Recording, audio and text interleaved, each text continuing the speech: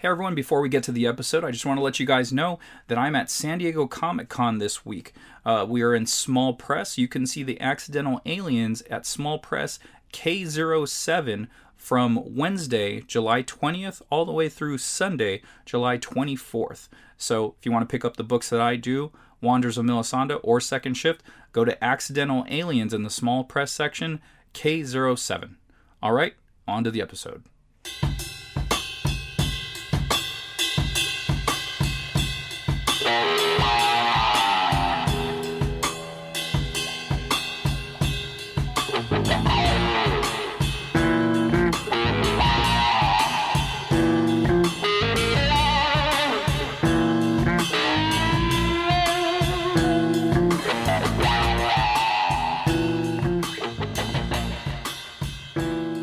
Welcome to Making Comics, a podcast exploring the comics process from two different perspectives. I'm Keith Foster, a managing partner at Invader Comics and the writer of both Kadoja and Three Protectors. And I'm Scott Loss, the creator and artist of The Second Shift and Wanderers of Melisande for the Accidental Aliens. That is exactly who you are, dude. But it is. Every week, it's me. It's still you. You're here. So, what are you drinking, brother? Okay, so I am having a Lounging Iguanas Hazy IPA. It's a Pina Colada India Pale Ale. So with pineapple and that is coconut. a lot of shit. That is a lot of shit going on. It is, and it's by Abita. And I think Abita, they did the peanut butter and jelly stout, right? Yeah, and they also do Purple Haze. That is theirs. Oh, so. That's right. Yeah. Yeah. Okay, yeah. Well, let's see how it is. It smells delicious. It sounds like a great beer for getting caught in the grain. It sounds like a great beer for people that aren't that much into health food, but that are into champagne. It's pretty solid. It's decent. It's not overly hoppy. It's kind of got like this smooth finish, and that I think that might just be the combination of pineapple and coconut. So, but not overly hoppy. I enjoy it. How about you? Nice. What are you drinking? What am I drinking? I'm just keeping it light. I'm going with the Kona Longboard. I still have a lot of Kona beers. I think we talked about it maybe last week, and I had a Kona Longboard, and you talked about how they have those great multi-packs. Yep, that's what it is. This is a multi-pack that I had gotten a while ago at Costco. So it was just a whole 4 different beers, and this is one of them. So yeah, we're just going to keep it nice and clean this evening. How's it up there? It's pretty hot down here. It is pretty hot. It's not as hot as it could be. I mean, the high is about 93, and because, California is basically a desert, the low's like 62, which isn't that bad. But yeah, peak heat is up in the 90s, low 90s here, which is pretty average for summer. How about you? Yeah, it's pretty warm over here. That's another reason why the beer's just hitting the spot. It's only 73 right now, with the high of 81, so... But it felt pretty warm when I was outside. I don't know. Some days it just hits a little bit harder. I don't know why. Well, I also think you're a lot closer to the water than I am. So yes. Even whether we're at your house hanging out or whether we're at Society, which I think is even closer to the water, you get up around that 80-degree mark and it feels pretty gross because it's not just humid around there. It also, you get a lot of like no wind. And so where I am, it's dry as hell, it's hot as hell, but it can also be windy. So those things all work together, and, 97 ain't so bad up here, really. Once it hits 100, yeah, it feels pretty goddamn hot, but... Yeah, anyway. I mean, I have my big thing this year is, what I've noticed finally is the heat on my body does not bother me. Getting in my car is what bothers me on the really hot days. Oh yeah. Not walking around outside. I can handle that kind of heat, but I can't handle my car, microwaving up to 135 with a scalding hot steering wheel over the course of the day. That's the part that sucks. Right. Yeah, when we were in Phoenix, I honestly didn't feel that bad. Like it didn't feel terrible. I mean, granted, we were in a building the majority of the day, but when we were going in and when we were going out, honestly, it felt like it was, in the 70s, 80s, or something like that. It was very manageable. It wasn't bad. Yeah, I agree. I thought Phoenix was all right. So, hey, with that, let's get to this week, man. What was the first thing you did this week? Well, so trying to finish up Wanderers, I think last time we checked in, I had sent my script over to Ed, and he had already worked on his, And so he was going to go through the combination phase. So he's melding of the two scripts, like making a new thing. And I actually did read his right after I sent mine. And he was reading mine at the same time. So we kind of texted each other, hey, I think this is going to work really well. And I was like, I'm reading yours right now, and I agree. So there was a lot of stuff that was, we were hitting on the same themes, and just different dialogue, and just kind of slightly different perspectives on what we were thinking the characters were saying. And but overall, it came through pretty well. And he sent me it over, and I was the combined script. He finished it and sent it over, and it was really good. There was some minor tweaks on one of the main characters, Lee. But besides that, it was pretty solid. It had a great flow to it, and yeah, it's moving. That's cool, man. So that was your combined Marvel method, right? Like you both took a look at the pages, the art, and then the script followed, correct? Yeah, yep, that's how we did it. So with this one, with a couple of other projects, I had mentioned that I just did the story myself, and then Ed would write something, then I would write something. Well, this is the opposite of that. Ed kind of wrote, hey, this is what's going on the pages. So he had the story direction, and then so I was like, okay, just based off of his direction, there was no dialogue. I just kind of went from there. So I got to make it up a little bit as well. So it's just like, okay, he has the characters doing this, but I can have them do this, so there was some wiggle room there. And so when we were combining the scripts, that add for, a little bit more play, I think maybe he had something in mind and then I had drawn something different. So that kind of changes up what the characters were saying maybe in his mind before we started going. So yeah, man. So the first thing I did this week on the note of getting in the nitty gritty of edits and sending it out to a bunch of people and doing those kind of things, refreshing the novel a little bit. I had done some edits to put it together so that I could send it off to Mike, which I did about a week or two ago, and I don't think I mentioned that last week. And that was kind of phase one. I wanted to get the whole novel off to Mike as soon as possible. In the meantime, the next thing that I wanted to do was edit a chunk of pages to send off to my novel mentor, because we're doubling up my final stuff that I had paid for through him. Yeah, it's like 40 pages, right? Yeah, one chunk of 40 pages. So that's what I worked on the majority of the last week. It was polishing up those 40 pages and really just nitty-grittying them, and it drove me a bit insane. I mean, it is, it was weird, man, because like some days art is just like this, I think, on some level with writing. There are some days where I would edit and I would be like, yeah, man, oh, here's a good sentence. I can reword this. I can reword that. And then at the end of the day, I feel like this is better. I feel like I made it better. I feel like I was making good changes. I was in a flow. I was dialed in with things like language and how to make a sentence sound better and all that. And then there are other days where I just feel like I spent the whole time and I'm like, the fuck did I really do, man? Did I... Like, I didn't feel in the zone. I didn't feel the sentences were flowing. And I feel like at the end of the day, I'm not sure whether I actually did anything meaningful or just rearranged some deck chairs, And we'll find out. I mean, I feel good about the end result of that submission. And now we just wait, I mean, as mentioned previously, a fair amount is riding on this because I'm using this as a representation for the rest of the novel.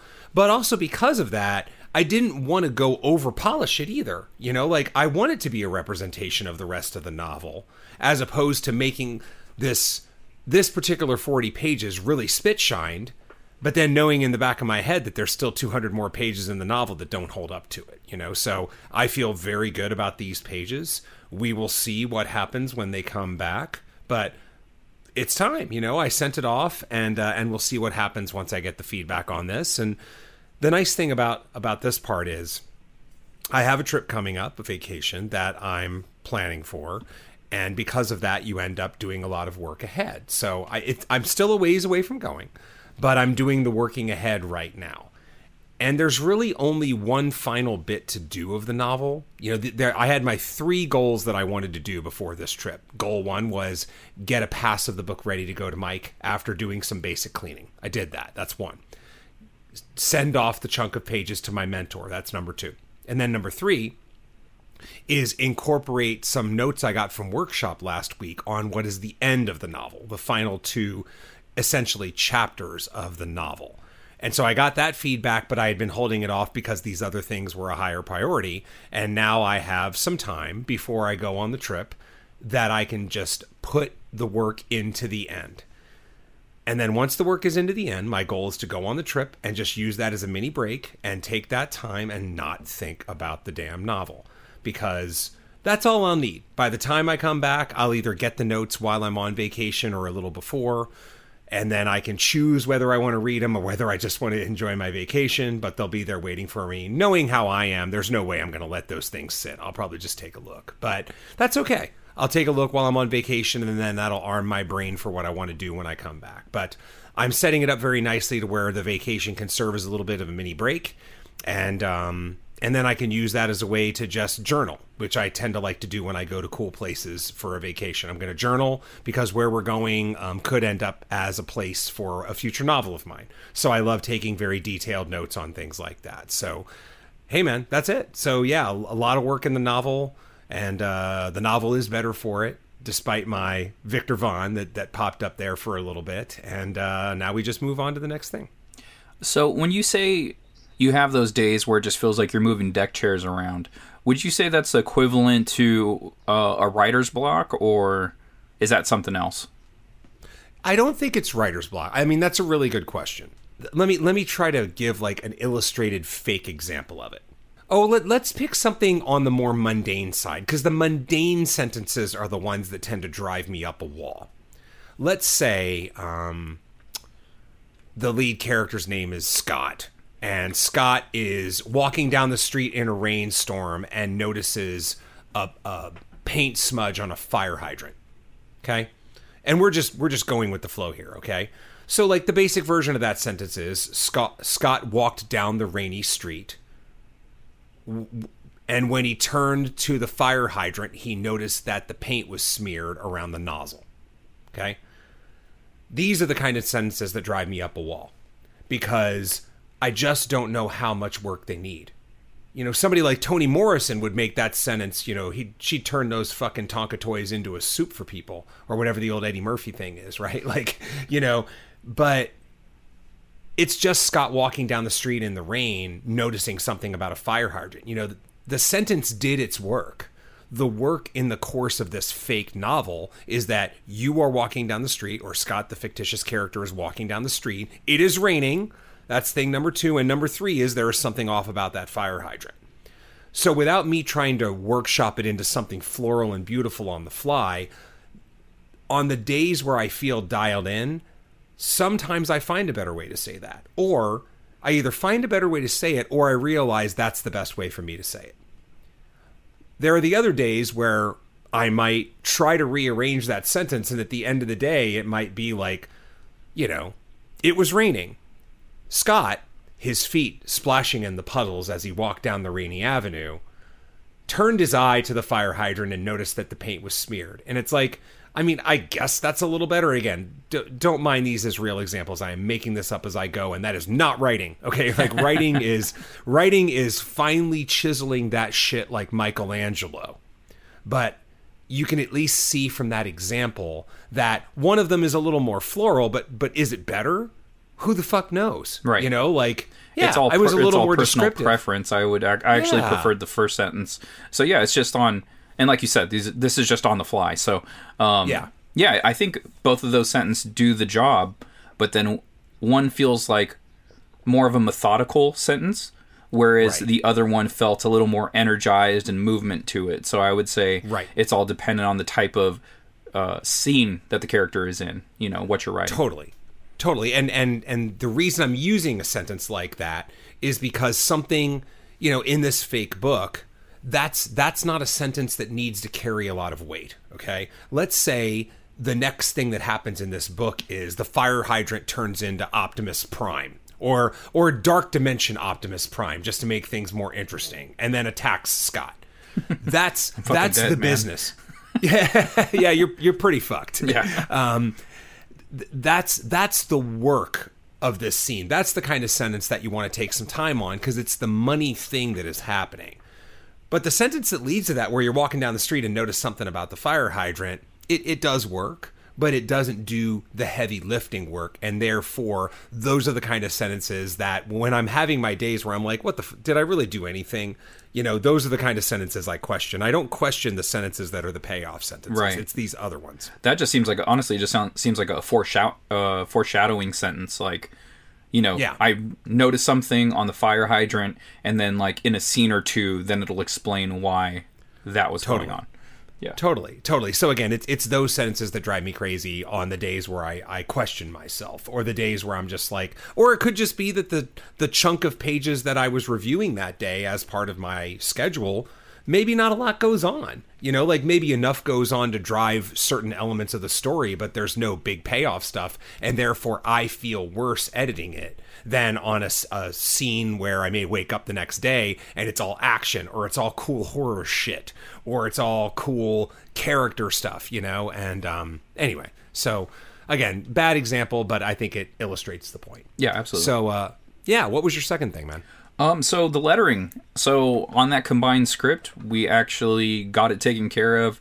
Like I said, I did one, Ed did one, and then he did the combined one, sent it back, some minor tweaking. And then I got it off to the editing stage. So I have my normal editor on my books, David Louch. So I sent it to him. Ed always takes a gander at it. And this time around, I actually had my girlfriend do it. She has a very keen, editor's eye. I think it has to do with her job. She is a paralegal. So she's used to scanning documents for wording and stuff like that. Things that would stand out. And she has a tendency to do it if I, for instance, she was reading the Second Shift trade paperback. And then so she would just ask me questions. And I was like, oh, that's interesting, that you're pointing that out. There's just certain things that she would pick up on. And, it'd be like a string for later, or it was just like the way something was written. Because she doesn't read comics. And so that's kind of like a new endeavor for her to read a trade paperback, graphic novel. And so she was just picking up on different things, and it's so interesting, watching I don't know if she's a first-time comics reader, but, it's been quite a while, if anything at all. And so I was like, you know what, she's pretty good at this, and, I'll show her just my interior pages, and she'll inquire about a lot of things, just continuity stuff, oh, hey, this was in Second Shift, I think 10, there was a lamp on the wall in one scene, in one panel. And I didn't have the lamp on the wall in this other panel because I didn't want to draw it. I was being lazy. And she pointed it out. She's like, hey, where'd that lamp go? And I was like, damn it, you noticed it? And she goes, yeah. Yeah. So it made me, draw the panel. It made it, made me better for it. Obviously, you want to keep things consistent. So, she points things out like that. And so when I was waiting on the script from David, what, his editing, I said, hey, do you want to read through this and just see if you see anything? She's like, yeah. So she went through and she found a bunch of stuff, just minor stuff. And she was like, hey, I noticed this, and this. And she goes, what was interesting was on one of the fonts, it's all capitalization. It's all capitalized. And I didn't capitalize the beginning of one sentence. And I was like, it's all capitalized. You can't tell anyway. She could. She noticed, she's like, it's slightly bigger at the beginning of a sentence. So I noticed this one isn't. So it was stuff like that. She was catching very minor stuff. And it was great because then I updated it. I sent it in the file. And then by the time Dave got to it, she got all the corrections. So he goes, I don't see anything. He goes, you're good to go. The story flows well, blah, blah, blah, blah. So that was pretty cool. And so getting through the lettering phase, I did it in a total of 3 days. So I just really... How about that? Yeah, I really buckled down. And I just had 3 days where I basically did nothing else beyond my normal everyday stuff that I got to do in the house, walk the dogs, all that stuff. So yeah, 3 days, I knocked out the entire book, got everything flatted. So the thing I'm doing now is I'm turning those pages into JPEGs, so nothing moves around on the page itself. So when I do send it to, you or Tristan, in this case, Tristan actually responded to me. And so he's actually able to make the PDF. So we were having some... okay, so rewind. Behind the curtain stuff, I asked Keith if he could help me out with the PDF. The guy that normally helps me out is, Tristan Whitehouse. He's been at MIA. I didn't know where he was. And I sent him an email, and he finally responded. Keith actually agreed to do the PDF. And, there was some notes there that we had to talk about. And then out of nowhere, the email from Tristan came in. So I was just like, okay. Right on. So Keith is finding out right now on the air. Yeah. And you're basically like, fuck your notes, Keith. I was like, Keith, you have too much on your plate. You got too much shit to do. Exactly. You got a lot of shit, brother. Yeah, so that actually worked out. One less thing that you have to do. So having those pages in JPEG form is actually a new development. That's actually something Keith asked for, specifically when I asked him file type. And this is actually something like Eric Larson does with his pages when he sends them to the printer. Because when you do have that PDF page, or if you send them the Illustrator file, there's a chance that they can accidentally move something on the page. And when you get it back, you're like, hey, why is that like that? It wasn't like that when I sent it to you. And then it happens all the time. You accidentally click your mouse on the page and it moves something and you think nothing got moved, but something did get moved. So if you flatten your image completely, have those letter pages turned into a JPEG. So I use Adobe Illustrator and Photoshop. So for lettering purposes, there is no JPEG option to save. So you can save it as an Illustrator file, some other different options, and PDF. So what I do is I'll save the Illustrator file, so I have the original workable file. I'll have the PDF version, and then I will drop the PDF version into Photoshop. So in Photoshop, all I do is save as JPEG. So if you guys out there know there's a faster way to do that, let me know. But as far as I know, that's the fastest way to do it. But what that allows that to be is your lettering is now one with your image. It is one solid piece. There's nothing that can get moved around, no errors that can occur, at least on your end and them accidentally. So I think those are ready to roll. And so the process is moving along, and hopefully I'll get that PDF back tonight, because I think Tristan's work schedule, I think he checks his emails basically at night only. So hopefully I'll get the PDF in tonight. I'll be able to shoot that over to my printer and then get this all rolling and hopefully have it back within a week or so.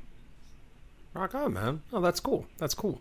My second thing is not interesting. It's less to talk about, but it's still a chunk of time that I spent this week, and that's why it's worth me mentioning. And that is that I've been putting work into the Kickstarter launch. So by the time this comes out, the Kickstarter will be 1 week in. It is an Invader book, but I don't think I talk about Invader Kickstarters enough, even though I do a ton of work for them. It's our book that's coming out soon called Return to Fairtalia. And it is a 7-part comic series, and man, I hope people are interested in checking it out. It's basically kids go to a fairy tale land at a young age, but it's not a kid's story. It's not a fucking fairy tale, right? So it's a R-rated story in the guise and in the look of a kid's story. But what happens is they go and they do like good, fun, save the kingdom stuff, and then years later, it goes away, they go on with their lives, and then years later, the people from the fairy tale place, Fairtalia, say, we need you to come back because shit's going down, right? That's basically the story. So we've been working on that, and it's by some cool dudes from Germany who make tons of movies over there and work on German TV and things like that. So yeah, man, if that's something that interests you, or you just want to check out a new comic, it's called Return to Fairtalia. But in terms of what I did, I do a lot of the Kickstarter bulk work for all the stuff. So Mike will write the copy and do all that. And then I'm the one who builds the tiers. I tend to design a lot of the tiers, or have a heavy amount of input in what the tiers are going to look like, what extras we're going to put in. I work with the creators on what things they really want to represent there. And then I do all of the Kickstarter building that Scott and I have talked about for all of our books. So that's probably why I'm getting better and better at actually building out Kickstarters, because I don't just do the 2 books that are Keith's every year. I do 10 every year in terms of just keeping up these reps and continuing to do all the Kickstarter stuff. So it's not the most fun thing to talk about, I guess, but it is a big chunk of time. And it's stuff that takes up my week, so why not mention it? Well, yeah, and it's just something that the creators that are listening to this podcast need to know. It's not all glamour. It's not all fun. It's not only Keith in his bubble bath musing about Kadoja and what's going to happen next. He actually has to he has to build out these Kickstarters. It's not glamorous. It's not fun at all. I mean, exactly, because then the problem is, it's not building the Kickstarter that's the problem. It's moving my computer into the bath area so that I can stay in the bubble bath, but still build out the Kickstarter. That's right. But then you have the concern about shorting out your computer because bubbles might get in there, they melt down, and then all of a sudden shit doesn't work right, and you fried your computer and your bubble bath's ruined. Yeah, that's a lose-lose situation. Exactly. You lose your bubble bath, you lose your computer. Yeah, exactly. No exactly. I wish there was another way to do it, man, instead of just going through all that work to build it out while I'm in the bubble bath. But, maybe there's another way. I don't know. I have a feeling like as many Kickstarters as we do, I don't think it'll ever get to the point of how we feel about lettering. It's just like, just in the numbers when we talk about lettering isn't the favorite thing for you guys to hear us talk about. And it definitely isn't the glamorous part of making comics. And neither is creating Kickstarters or, advertising online. But it's things that you guys have to do. And it's just interesting, though, that as long as we've been doing this, the more lettering that we've been doing, the more we like it and enjoy it. It's a calming thing. Yeah. Just hearing that I've knocked out Wanderers 3 in 3 days of lettering, that lets you know that you can get into a flow. You can build a system on how you do lettering, and once you get in the groove, it's all easy. It's super easy and super fun. I like it. I won't say super fun, but it's fun. It goes from being not fun at all and being a chore to just like, oh, okay, this is this therapeutic that I need to do. It's just another one of the steps.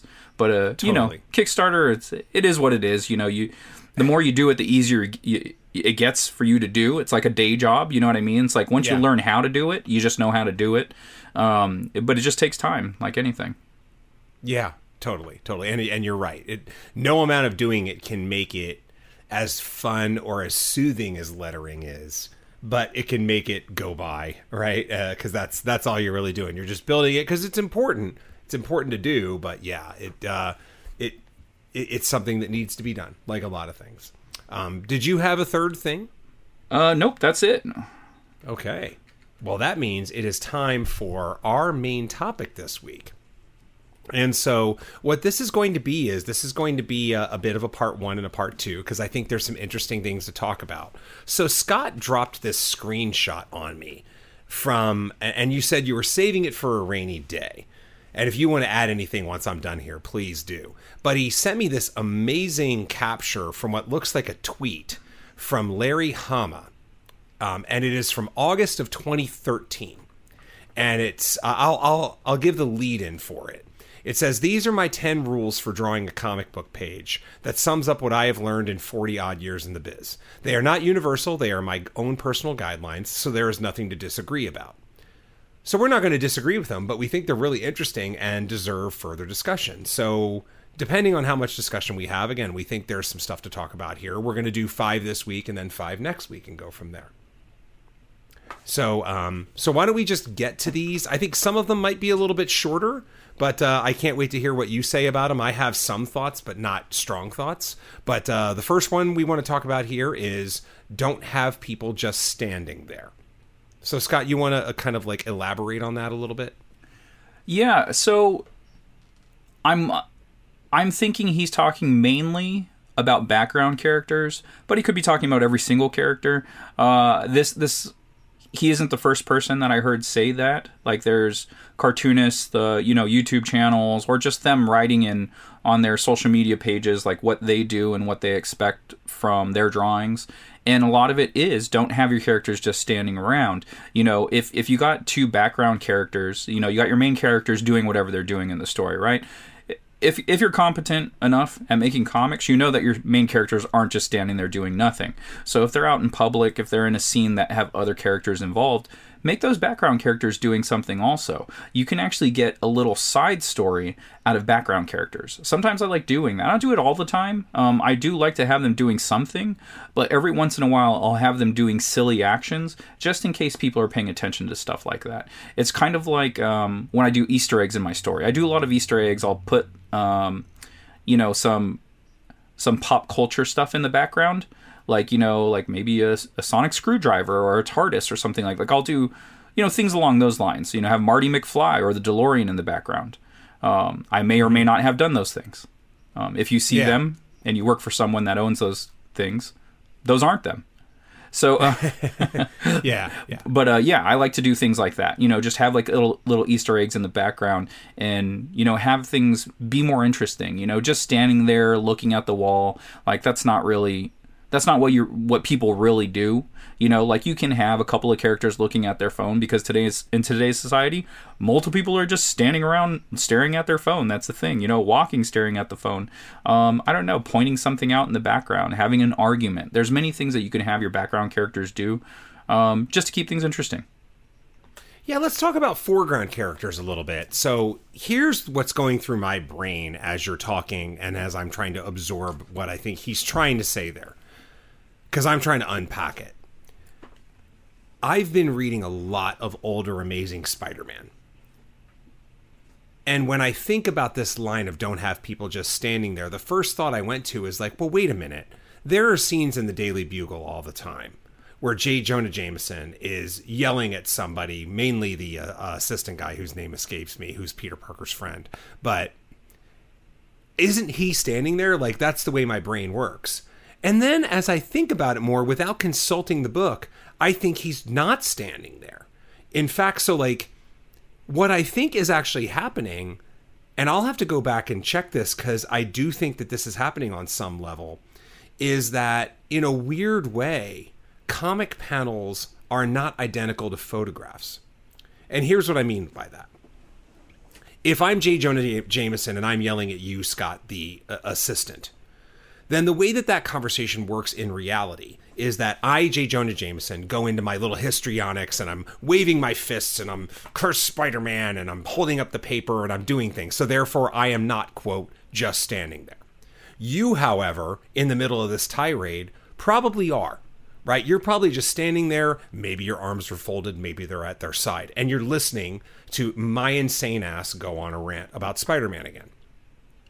But comics, I don't think, tend to do that, because then what I think would happen is you would then respond and you would talk with your hands and you would do something so that you, the other person in the room, are not just standing there. But what's interesting about comic panels is it does tend to have a little bit of a time bridge there, where it is not, in fact, a still moment in time. It is actually two moments in time that you don't think about, because by the time your word bubble comes on, you are talking and therefore you are acting. So the panel itself has both you and I emoting, talking with our hands, pointing, shaking our fists, doing whatever we're doing. So neither of us are, quote, just standing there, even though time is being spent in this panel, 4 seconds, 7 seconds, however many seconds it is. And therefore, that's not what reality would look like. Again, if you took a series of photos through the shot, this panel would be a combination of the earlier and later moments in time within the frame of that entire panel. Right. And it's all at the artist's discretion. Because your first example, I can really see that. I could see the assistant while J. Jonah Jameson is gesticulating, just using his hands to talk. I can see him with a notepad just writing down whatever he's saying. You should do this. Yeah. You need to do this. So in that instance, like, that's where my mind went. Like, not just visualizing the bullpen.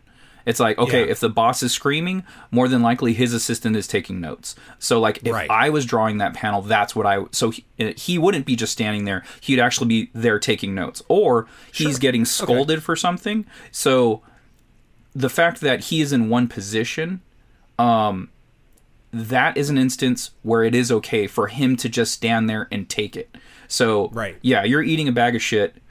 You're going to stand there, you're going to take this. So in that instance, this particular scene that we painted here, like, it's completely okay. So, and then what the character can be doing is expressing stuff with his face. So maybe his hands aren't doing anything, maybe they're at his sides, maybe his shoulders are slumped. So I think in actuality what Larry Hama is saying is, have them acting all the time. So he can just be standing there, but slump his shoulder, show it in his face. Like, I think that exact line means don't let him have a blank face doing nothing. Don't let his body language do nothing. Like, there has to be something going on there. So even if it's minor, it's still something. You know, put his hands in his pockets, slump his shoulders, give him puppy dog eyes. He's doing something. Sure. Yep. No, that was going to be my follow-up question to that too, that there might be nuances and subtleties that you can put there. Absolutely. So not every panel involving a conversation, because that's really what we're talking about here. Yeah, it would imagine that insane panel where your main two characters are gesticulating and every background character is gesticulating as well. It looks like a fucking mosh pit or something. Yeah. Or they're walking, right? I mean, that's the point too. If they're moving, then there's implied motion there. Right. So, okay, no, but interesting stuff to think about. The next one says, and I don't know what this means, so it must be art terms. Avoid tangents and any straight line that divides the panel. Okay, so tangents. Tangents are characters or items in the background butted up against each other. So you've seen them online. You had to have seen them online. There's memes online where it looks like one thing is going on where something else is going on completely different. Like, you know, it looks like a grandma with her legs spread, but no, it's not. It's this guy's arm. His arm is right here, and it's next to her hip, and his forearm makes it look like her thigh. So it's things like that. So you know, and that can create. So what that does create is called a tangent. So this character might look like they have three hands. Like, where's this guy's extra? No, it's the guy behind him. That's his hand. It just so happened to line up next to the front character's hand to make it look like they have three hands. So okay. That's what tangents are. Things that are in the foreground and in the background lined up in a way that they look like one thing. Mm-hmm. Or create some kind of odd shape. Okay. Where is that?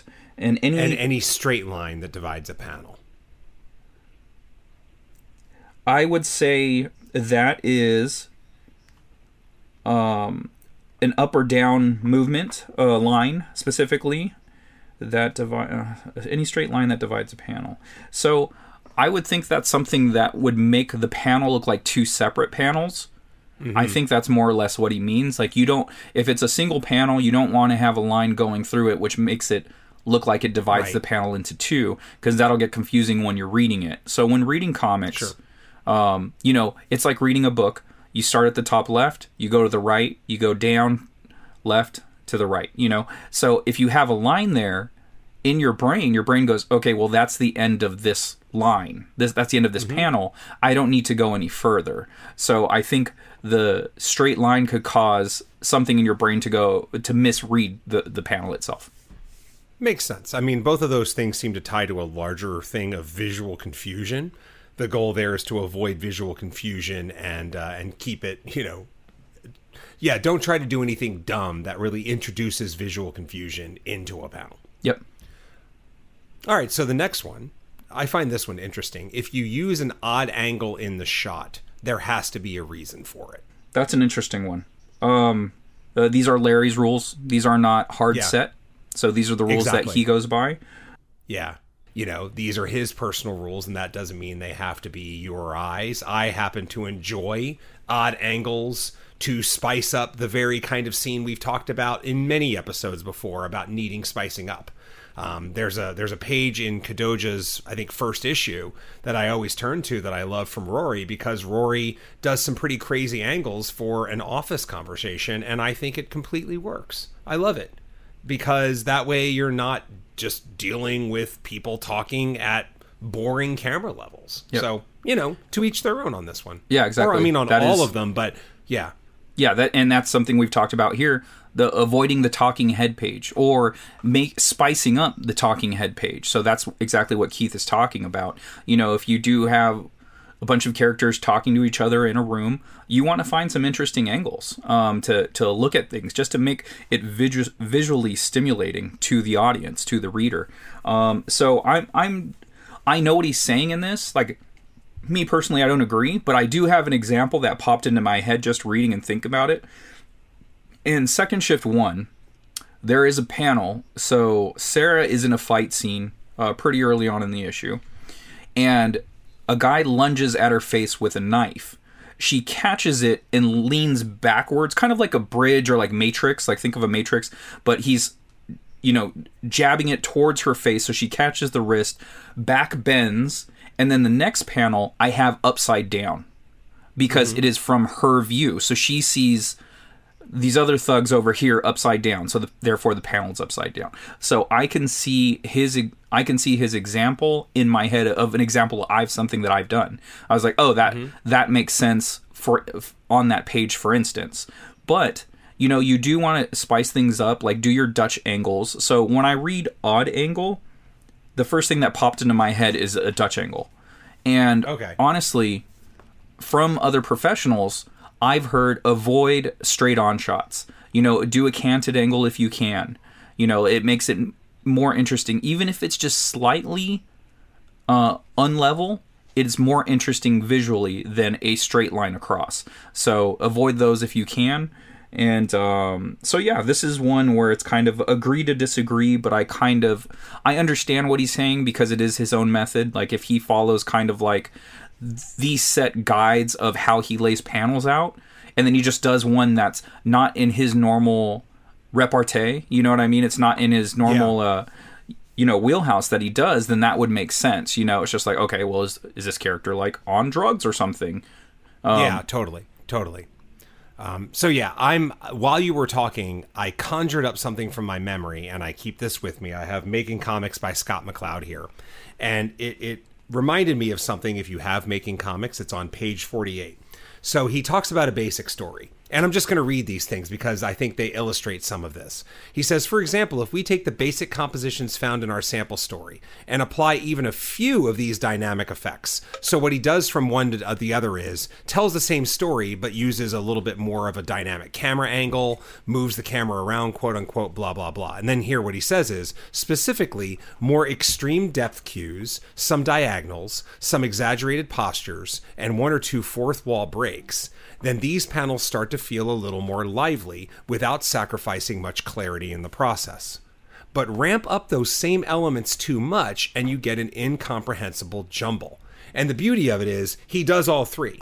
He sketches out a quick, like, straight ahead version, an amped up, more dynamic version, and then a completely amped up, confusing ass version. So somewhere in the space is what we're talking about here. Getting back to the rule by Larry Hama, if you use an odd angle in the shot, there has to be a reason for it. You could definitely interpret that as the extreme version of what Scott McCloud just referred to there, right? If you're going for something dramatic that means something, then yes, there should be a reason for it. Tilting the camera, doing some things, making things lively, maybe the Kadoja example I'm giving, not an example of what Larry Hama is talking about if you assume that what he's saying is in line with what Scott McCloud's saying here in Making Comics. There you go. Yeah, so it could just be simply a misinterpretation on our end, so you guys interpret that how you will.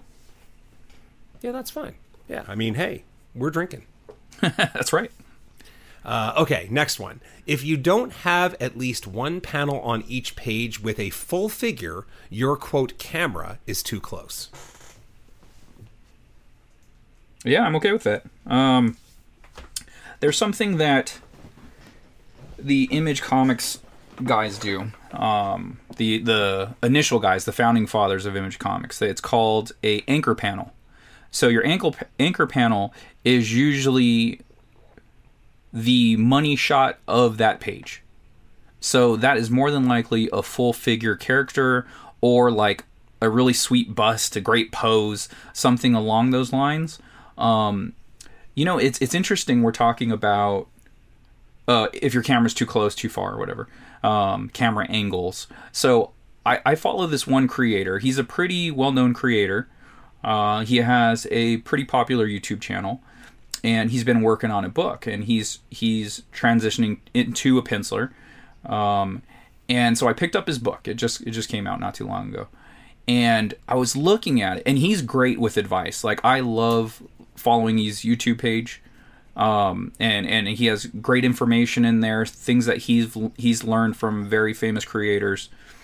And I picked up this book, and I just wanted to check it out, see how he's doing. this is kind of like this is, I don't know if it's a pet peeve, but it's kind of close to it. Follow your own advice, because a lot of the advice that he gives on his YouTube channel is very good. Like it's all super solid advice, and I've listened to a lot of it, and it's helped me out tremendously. But looking at his issue that he released recently, he does not follow his own advice. Like, I was like, wow, there is a lot of mid shots. Like, these are all mid shots. These are all around the same level. So that's something that you just have to be mindful of. You don't want to have your camera too close. You don't want to have it too far. And you don't want to have it just in the middle all the time, because you get those mid-sized shots. If you take a step back from your page, if you're working traditionally, take a couple steps back and check it out. If you're working digitally, zoom out. Look at your page. See the size of your characters. If they are all roughly around the same size, you're not moving your camera around enough. You're not zooming in enough. You're not zooming out enough. You got to get that bird's eye view. You got to get that canted angle, that Dutch angle. You want all of those things on your pages, and it just wasn't something he did throughout almost the entire issue. I think I found 2 pages where he actually moved it around a little bit. But make sure you're following go through my most recent books, and I guarantee you I'm following the advice that I give you guys. If you look at the earlier issues, if you guys have backed my Kickstarters, and check those early issues out, I didn't know any of these rules yet. So you're not going to find a lot of it. Like, if you do find it, it was purely accidental. It was me basically reading comics my entire life and interpreting comics in my own brain and then creating them.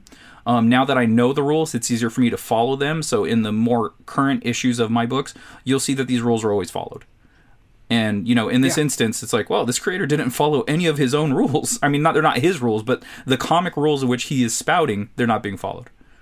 Stephen King actually did the same thing. Stephen King has a book on writing called On Writing.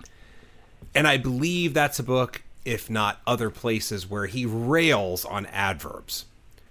And the thing about adverbs is when people rail on adverbs, what they're really doing is railing on the adverbs that end in ly, right? Because so the quick version of this, I may have mentioned this before, I'm not sure. If you're using an adverb, it means that your verb isn't good enough.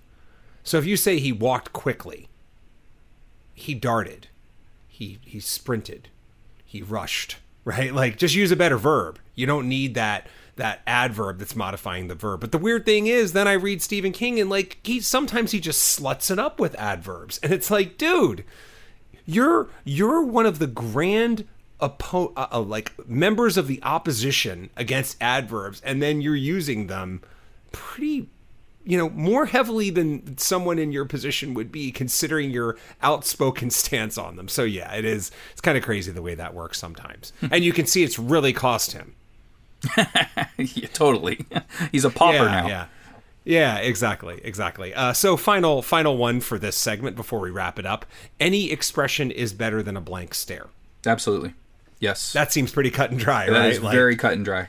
These last 2 were pretty straightforward, I think. Yep, totally makes sense. Did I tell you, on or off the air, I'm not sure, about my San Diego Comic Fest story with Neil Adams?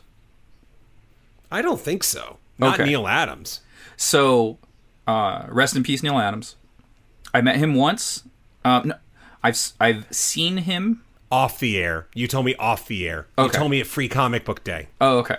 So yeah. I have seen Neil Adams probably about 4 or 5 times in my life. I've met him once and didn't know I was meeting him. So this falls in line with my meeting Stan Sakai on a train and not knowing it was Stan Sakai, because I don't know what most artists look like. And I just, like, if you show me their work, I'll go, yeah, that's Neil Adams, or that's Stan Sakai. You show me their work, like, their work is practically their face to me. So their face isn't their face. So yeah. I'm at San Diego Comic Fest one year. It might be 2015, 2016. I can't remember. It was quite a while ago. And we're in a completely separate room in the hotel. And it's just where all the artists are. It's very small. It's like, when it's dead in there, you can hear a pin drop. Like, that's how small the room was, how tight the room was. And so we're in the room, and I guess a panel lets out. So there's some people that come up, and there's an older couple, and they're walking around the room, and he just the man just starts pointing out things that are wrong with everyone's art.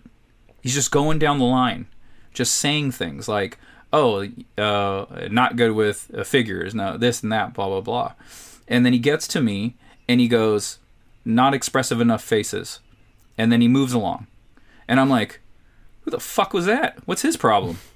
And then I'm thinking about it and I'm looking at him, and I'm like, "Oh fuck." That's Neil Adams. Because I've seen pictures of Neil Adams, but it's not, he's not one of the creators that, I grew up looking at. You know what I mean? It's just like, I'm a 90s kid, so it was just like, like as far as comics go, I'm a 90s kid. So it took me a minute, and I was like, I think that was fucking Neil Adams. I think Neil Adams said my faces aren't expressive enough. So guess what I did?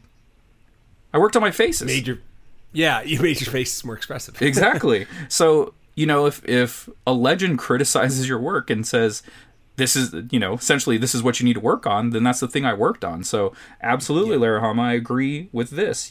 Have more expressive faces. Expressive face is way better than a blank face, for sure. Totally. All right, man. Hey, let's bring some bullshit. What kind of bullshit you want to bring? Well, so I saw Thor: Love and Thunder. Don't worry, I'm not going to say anything about the movie because it's still fresh. But yeah. I did get The Mighty Thor #1, the first Jane Foster as Thor, CGC slabbed, 9.2. So that came in the mail. You mentioned that last week. Yep. Yeah, it showed up. It showed up yesterday. So which was serendipitous because I actually watched the movie yesterday. So it showed up, and then like a few hours later, I watched it. The funny part is we were scheduled to record a podcast. And yes, we were. So I had double booked myself, and it was literally 10 minutes or less before we were about to record the podcast when my best friend texted me, said, "Hey, I'll just meet you at the theater. I started watching The Boys season finale, so I'm behind." And I was like, "Oh shit, is that today?" I thought that's tomorrow. So I had saved it on the wrong day and double booked myself, and thankfully you had nothing going on the next day, which is today, and we were able to get it done. Life. So exactly. Man, thank you so much for being accommodating, because that was a major cluster. Daniela had, while we were doing the pod, we're supposed to be doing the pod, Daniela scheduled herself to go hang out with her mom, do some plant work or whatever girls do, and so we had our whole night planned out. And then, this monkey wrench gets thrown in the system, and we actually end up making the movie. Thank goodness she went and hung out with her mom for like 20 minutes. And thankfully you said we can reschedule. And so I was able to get ready, take the dogs out, and then go watch the movie. Yeah. I mean, it's fine because my wife and I are in ramp down mode. And one of the reasons is because we just got... So for me, the bullshit centers around the fact that we were in Minneapolis for a lot of last week.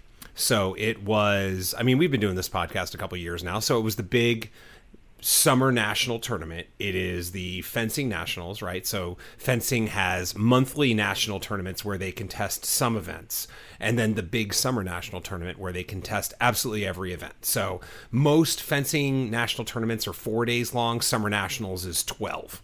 Because everything gets contested. And, I mean, the highlight for me was that Eden, in fact, got third place in one of the top events and is now an A-rated fencer. So I am super happy for that. Oh, wow, that's awesome. There is no higher rating to get. Like, once you're an A, you're just an A. Yeah, that's great. There are plenty of better fencers in the world than her, but there's nobody higher rated because you can't get rated higher than an A. It's not possible. So, it's very exciting. It's been a ton of work for her. She's the one doing the work. We're just driving her to practice, and so really happy for her. As for Minnesota, we did have some time. Minneapolis, we did have time to do some stuff. And I don't know, man. I don't like speaking ill about a city, but you're about to. But well, I mean, I'm gonna. I didn't say I wouldn't do it. I said I don't like it, and So, fair people of Minneapolis, if I'm getting something wrong, please let me know, okay? But we stayed downtown because that's where the convention center is. And downtown, the vibe that I get from downtown is this, is that it is a working downtown, or was a working downtown. plenty of downtowns used to be like this, where they'd be like, you'd work downtown and you'd live in the burbs. And I don't think Minneapolis ever really converted back to a place where people live there.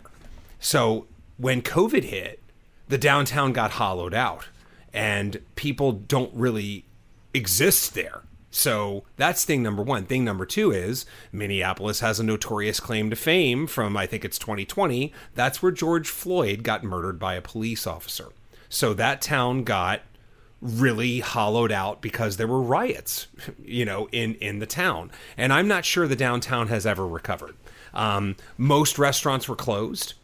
Fortunately, we had rented a car for the first 2 days, so we were able to drive around. And one thing that was pretty cool about Minneapolis was that I found, so if you're going to Minneapolis and you're shopping for comics, the coolest comic shop to me was actually one that is invisible to Yelp. It was a place called Hot Comics and Collectibles. And so you're not going to find it on Yelp. What you're going to find is 2 old addresses from Hot Comics and Collectibles, but the current address is on like Google, and that's how I found it. I was just doing searches everywhere else, and I was like, what is this shop? What are all these tons of back issues? And that was the place. It was crazy with back issues. So many back issues. It's the kind of place where you could almost think about a book and have it be there. Like I was on the hunt. One of my little want list books, find it when I find it, was Hulk 377. And goddamn if it wasn't there. Of course nice. It was there. Yeah, and then another book on my list that I didn't think I'd find anywhere was Parasomnia 1 through 4. Now that's written by Cullen Bunn and illustrated by Andrea Mutti. And the reason that I wanted to find that is because I'm scheduled to interview Cullen Bunn for iHorror. iHorror said, yeah, sure, interview him. I'd arranged that. So hopefully that still happens. I'm still working on it, but I wanted to do my research. And, Parasomnia is the kind of book, like, how many comic stores are you going to find that damn book in? Not many. You have to go to the ones that are really stocked deep and go heavy on third parties and independents. And, hey, they were all there. So that was great, too. That's awesome. And I found some books for you, too, as well, right? Yeah. Which I took a photo of when we were in the shop. So that was really nice. But in terms of the rest of Minneapolis, what was weird is, and maybe it's because of our limited time, maybe it's because of whatever, but like I had a really hard time finding like what I felt was the soul of it. You know what I mean? Like it's easy to find, like there wasn't a regional cuisine for me to really sink my teeth into, both figuratively and literally. It does have some claims to fame. It's got the Mall of America, which is pretty insane, but it's a mall with a goddamn theme park in the middle of it. Basically, it's pretty bonkers, and it was nice. So, but it did feel like I searched for what the heart, the funk of Minneapolis was, and wasn't able to find it yet. So maybe I was looking in the wrong place. Maybe it was a bad weekend to do it. I did find some good local beers there, of course, and had them. In fact, I'll look it up for next time, but it's a fantastic place. And of course the name is slipping my head. Their mascot is like a cutout figure of a bearded guy.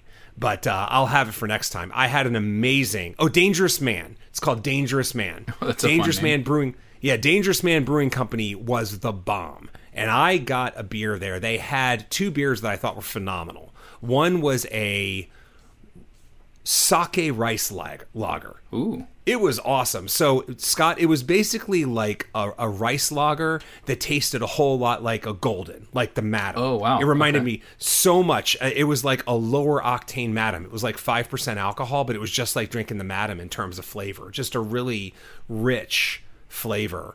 And the other one that I thought was awesome, I believe it was called... God, what the fuck was it called? It was like Very Berry... Julius milkshake or something like that. It was fantastic. It was fantastic. Was that the place that you sent me the picture of the board? Yeah, yes. There was like 5 beers there just on description alone I wanted to try.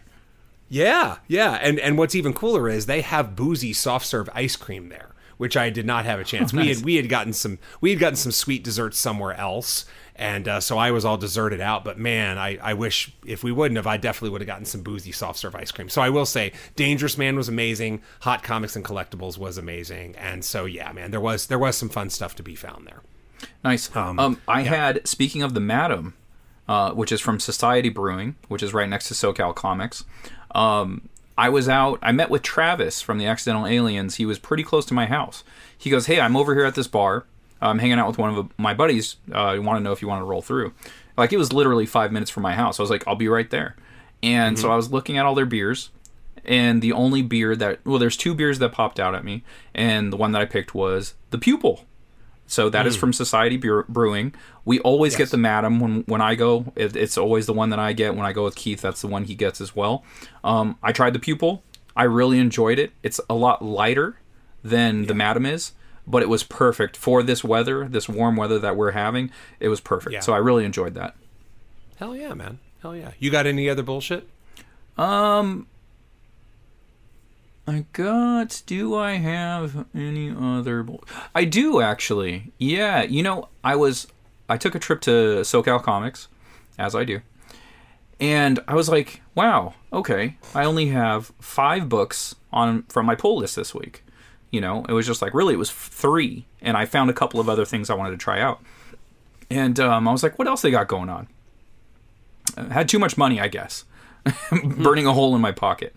So I was looking around, and honestly, I just don't look around there enough, because I found this section, which is very close to the dollar bins. It's on like the front end of the dollar bins, where they bundle certain comics. Like, I think it's usually older comics, but they'll give you a little run. So I found a couple of things. One of them was The Legacy of Luther Strode. Hold on one second.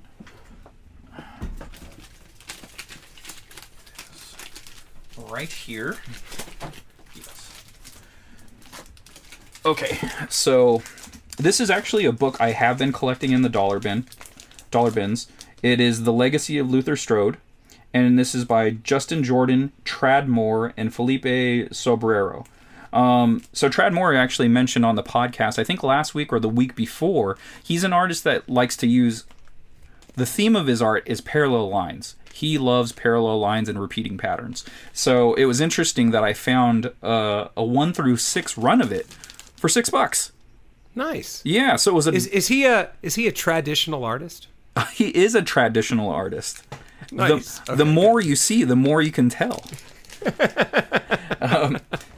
So yeah, I thought that was a great price. Like $6 for 6 issues. That's dollar bin, yeah, but it has hell yes, sir. But it has issue 1 in it. Issue 1s are always so hard to find. So I was glad to grab that, and that was one of them.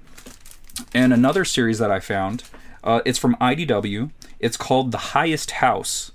So a podcast that I love, iFanboy, they actually talked about this book when it first came out, and I remember the storyline sounding very interesting, and I like the look of the book because it is actually kind of like a magazine size. Yeah. And this actually came out well before DC started doing the Black Label books, the magazine size books. So this came out, I think, a year or 2 before DC started doing that. And I saw it on the stands. And at the time, I think comics were still going for $2.99. This was $4.99. I was being a little cheap. I was like, you know what? I really like that cover, but I just don't know what that's about. So I just didn't buy it. And the fact that I saw it bundled there, so I got the 1 through 6, the first 6 issues, for $8. So yeah, that is a great price. I'm very happy about that. So that's a section of SoCal Comics that I'm going to be tapping into more. Just checking there every week to see if they have new bundles going on. They had some interesting stuff. They had some Walking Dead things going on, and I was like, oh, okay, these seem like interesting runs, but those 2 specifically, they jumped out at me, and I had to buy them.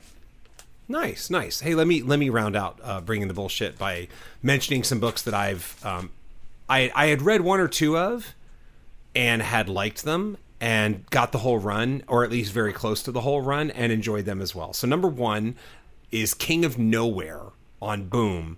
It's written by W. Maxwell Prince, a.k.a. the Ice Cream Man guy. It's a 5-issue limited series. I loved it. I just thought it was very, very cool. So fun book out there that I don't know a single person ever talked about, but man, is it good. So King of Nowhere was really enjoyable. Another book that's fun because you can just pick up any issue and go with it is Jim Henson's Storytellers. Oh. Everything is just, or The Storyteller. It's just a one-shot issue, and it has a nice little fairy tale kind of thing going from beginning to end. really enjoyable as well. So that's a fun one. You know, when I'm waking up with my coffee and I just want something that doesn't make me think a whole lot, that's a great one because it's just, you know, you're going to finish the story in a single issue. And then the final one actually was recommended by friend of the podcast, Brian Clark. When we had talked about Evan Dorkin a few weeks ago, he had told me that Beasts of Burden is this cool book that Evan Dorkin, I think, co-writes, but it is basically dog detectives that like follow occult things and have occult powers. Oh, interesting. Really fucking cool, man. So, Brian, great job. I got one of the Beast of Burden series, and I've only read a few issues and got the rest of it, and now I'll probably be hunting down the others as well. Really cool, fun as hell, and definitely some good like horror demon occult stuff. So, quality shit. Cool. Yeah, man. So with that, you can find me on Instagram at both Keith_Invader. That is Keith doing things, posting pictures, quotes, and of course the books that I write. And then there's also at Kadoja Kaiju, which is just the giant monster universe is the only universe you live in, and that is Kadoja Kaiju. And you can find me at Scott Lost, SCOTTLOST, on Twitter and Instagram, and Facebook.com/Scott Lost. Yep, for websites, KeithRFoster.com has stuff on my books, some stuff on me, links to blog posts of mine, and of course a store where you can pick up any books that you want to grab that you haven't grabbed yet, or you just want to fill out your run. So, Three Protectors, Kung Fu in Space, or Kadoja, which is Giant Monsters meets H.P. Lovecraft. If you want to check out either of those books, they are there waiting for you right now on KeithRFoster.com. And you can find my books that I do at accidentalaliens.com. That's Second Shift, The Tale of Minimum Wage Workers During the Day and Superheroes at Night. And Wonders of Melisande, Anthropomorphic Dinosaurs versus Humans. 1,000 years in the future, we start colonizing other planets and come across the planet Melisande, where the meteor never hit and dinosaurs of that world survived and evolved.